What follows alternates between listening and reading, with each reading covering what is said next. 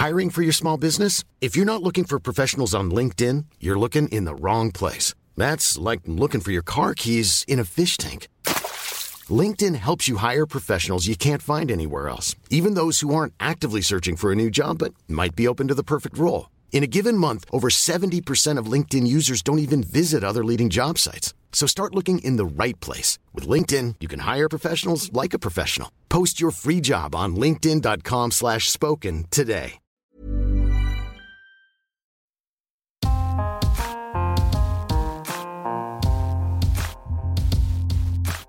Te lui om te lezen.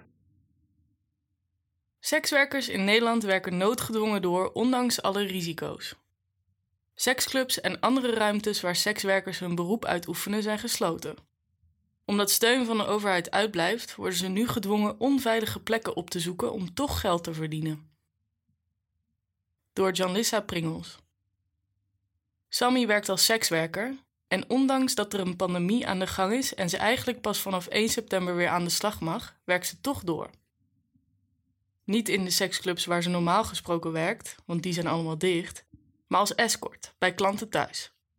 Ze is niet de enige. Ondanks het verbod van de overheid zijn er veel sekswerkers die doorwerken en niet zonder risico.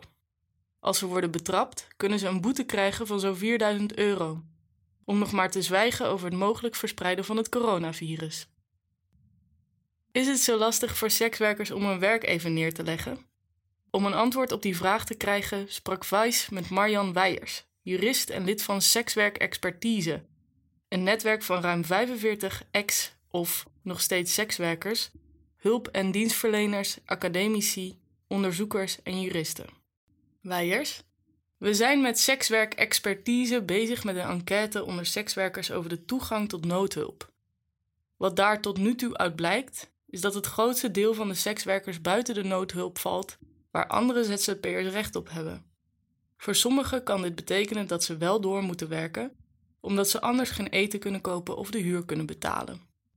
De regering heeft aan het begin van de pandemie een noodpakket opgetuigd voor zowel bedrijven als zelfstandigen.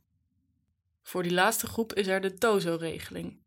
Dat is een regeling waarbij je overheidssteun krijgt onder bepaalde voorwaarden. Je moet ingeschreven zijn bij de KVK, de nodige vergunningen hebben voor je bedrijf en minimaal 23,5 uur per week aan je bedrijf besteden. In de praktijk betekent dit dat de enige groep sekswerkers die hier aanspraak op kan maken, vrouwen zijn die achter de ramen werken. Maar dit is een kleine groep, omdat er elk jaar meer raambordelen gesloten worden, legt Weijers uit. Het gros van de Nederlandse sekswerkers werkt in clubs, privéhuizen of voor escortbedrijven, waar de TOZO-regeling niet geldt. Daar is de opting-in-regeling van kracht, een door de overheid opgelegde regeling. Deze regeling wordt nu gebruikt om sekswerkers uit te sluiten van noodsteun, zegt Weijers. Dat zit zo. Opting-in is een overeenkomst tussen de exploitant en de Belastingdienst, waarbij de exploitant de inkomstenbelasting en btw int van de sekswerker en dat aan de Belastingdienst betaalt. De sekswerker behoudt haar zelfstandigheid en wordt geen officiële medewerker van de club. Het is een soort fictief dienstverband, zonder de sociale zekerheid van een baan. In principe zijn de sekswerkers die in zo'n club werken de ZZP'ers, maar hoeven ze zich niet in te schrijven bij de KVK, omdat de club belasting betaalt. Volgens Weijer gaat het om een paar duizend sekswerkers. Omdat ze geen werknemer zijn, hebben de clubs ook geen recht op de nauwregeling voor bedrijven, zodat ze de sekswerkers door kunnen betalen, zegt Weijers. Sammy maakt geen aanspraak op een van de steunpakketten. Blijven werken was voor haar daarom de enige optie. De clubs en privéhuizen waar ik normaal gesproken werk zijn dicht, vertelt ze. Ik wilde solliciteren voor ander werk, maar ik kon pas over 2 maanden op gesprek komen. Ik moest die periode overbruggen. Ander werk zoeken is moeilijk. Als je al 17 jaar in de seksindustrie werkt, word je niet snel aangenomen voor ander werk. Sammy vertelt dat ze moeite kreeg met haar huur betalen. Sekswerkers betalen vaak meer huur, omdat huurbazen bijna nooit sekswerkers willen als huurders. Ik moest dus mijn kamer van €1.500 proberen te betalen, terwijl ik geen inkomen had. Sammy vroeg uitstel aan haar huurbaas, maar wist dat ze vroeg of laat met een oplossing moest komen. Daarom besloot ze om alsnog verder te werken als sekswerker, maar dan als escort. Sekswerkers die onder de opting-in werken, worden door de overheid verwezen naar de gewone bijstand. Iets wat volgens Wijers geen oplossing is. Bij de TOZO-regeling kan je een voorschot krijgen, wordt er snel gehandeld en wordt er niet gekeken naar inkomsten van een eventuele partner of je vermogen. Als je bijstand aanvraagt, is de minimale beslisperiode 2 maanden. Daarbij moet je die bijstand ook terugbetalen als je uiteindelijk toch iets verdient. Ook wordt er gekeken naar het inkomen van een eventuele partner en je spaargeld. Als je meer dan €6.000 op je rekening hebt, kom je niet in aanmerking. Wij horen verhalen van vrouwen die jarenlang gespaard hebben om hun kind naar de universiteit te kunnen sturen, maar nu, door die spaarrekening, geen overheidssteun krijgen. Zij moeten nu dat geld uitgeven aan voedsel en onderdak, terwijl ze altijd hun belastingen hebben betaald. Bovendien is het juist voor sekswerkers problematisch dat ze voor de bijstand eerst hun reserves op moeten eten. Dat is natuurlijk voor niemand leuk, maar sekswerkers hebben deze reserves veel harder nodig door uitsluiting van andere financiële diensten, zoals een zakelijke rekening, een lening of een hypotheek. Wanneer je jezelf niet kunt verzekeren, is een spaarpot de enige oplossing. Een andere ondernemer kan na de pandemie weer aan de slag en valt dan in geval van nood terug op de eigen verzekering. Sekswerkers kunnen dat niet. Ook de thuiswerkende sekswerkers kunnen niet rekenen op overheidssteun. Veel sekswerkers beslissen vanuit huis te werken omdat de vergunde werkplekken wegvallen of omdat ze belang hechten aan hun zelfstandigheid en niet de helft van hun inkomsten aan een exploitant willen afstaan. Maar gemeenten geven geen vergunningen aan thuiswerkers. Zij zijn per definitie onvergund en vallen dus ook buiten de noodsteun, legt Wijers uit. Ze vertelt dat een deel van de zelfstandige sekswerkers wel ingeschreven is bij de KVK onder overige dienstverlening, samen met bijvoorbeeld de hondenuitlaters en tatoeëerders. Zij betalen dus ook gewoon belasting, maar als ze noodsteun aanvragen, zijn zij bang dat bij de gemeente bekend wordt dat ze thuiswerk doen. Dan krijgen ze nu misschien wat geld, maar zijn ze na de pandemie hun werk kwijt en lopen ze het risico op boetes of om hun huis uit te worden gezet. Een groep die er echter het meest belabberd vanaf komt, zijn de sekswerkers zonder verblijfsvergunning en EU-migranten. Hoewel volgens het onderzoek van Sekswerkexpertise de helft van de EU-sekswerkers naar huis is gegaan, is er nog steeds een groep die niet naar huis kan, omdat de grens gesloten is of omdat ze het geld er niet voor hebben.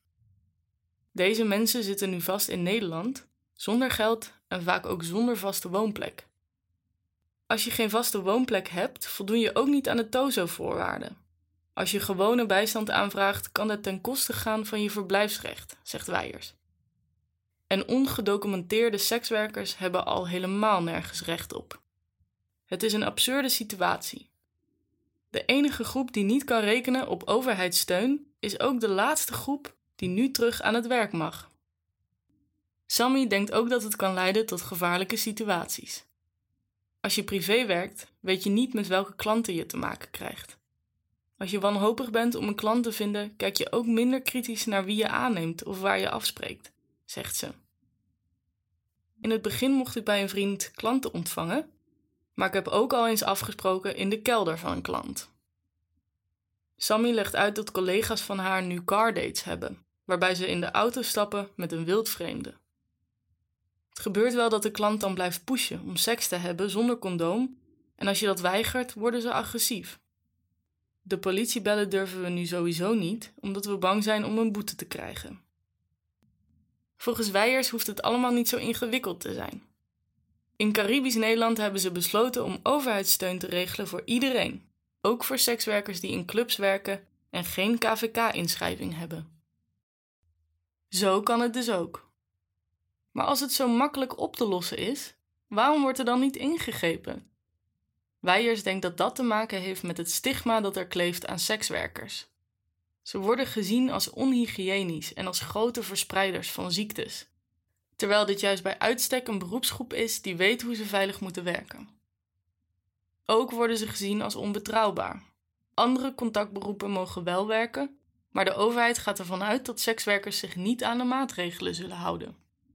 Daarnaast hebben veel mensen het idee dat sekswerkers allemaal slachtoffers zijn en dat ze maar beter kunnen stoppen met het werk dat ze doen. Ze geven geen noodsteun, maar sommige christelijke partijen pleiten er wel voor om nu veel geld te pompen in uitstapprojecten. In de ogen van sommige politieke partijen is de enige goede sekswerker een ex-sekswerker. Sammy denkt dat deze periode niet alleen financiële, maar ook psychische gevolgen heeft voor sekswerkers.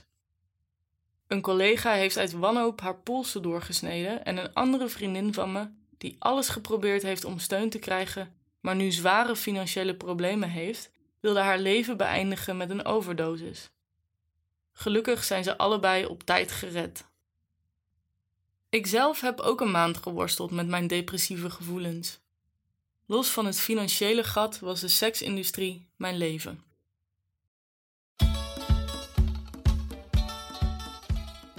Hi, Sam van Raalte hier. Hou je van verhalen van Vice? Check dan ook eens de podcast De Wereld van Vice Sports. Dat is de sportpodcast van Vice. Daarin vertel ik rauwe verhalen over sportcultuur. Het gaat me niet zozeer om wat er op het sportveld gebeurt, maar om de verhalen eromheen. Om de personen en de cultuur. Welkom in de wereld van Vice Sports.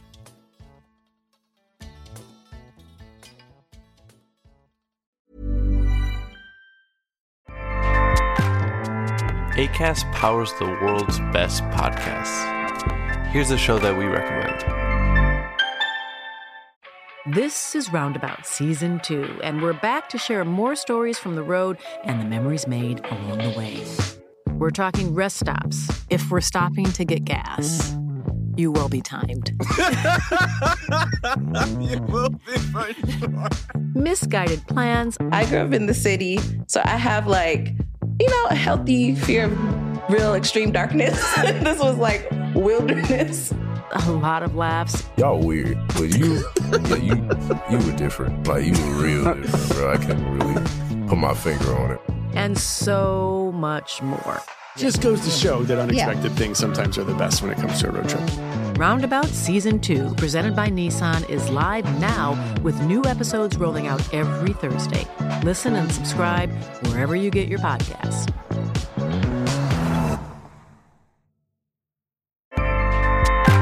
Acast helps creators launch, grow, and monetize their podcasts everywhere. Acast.com.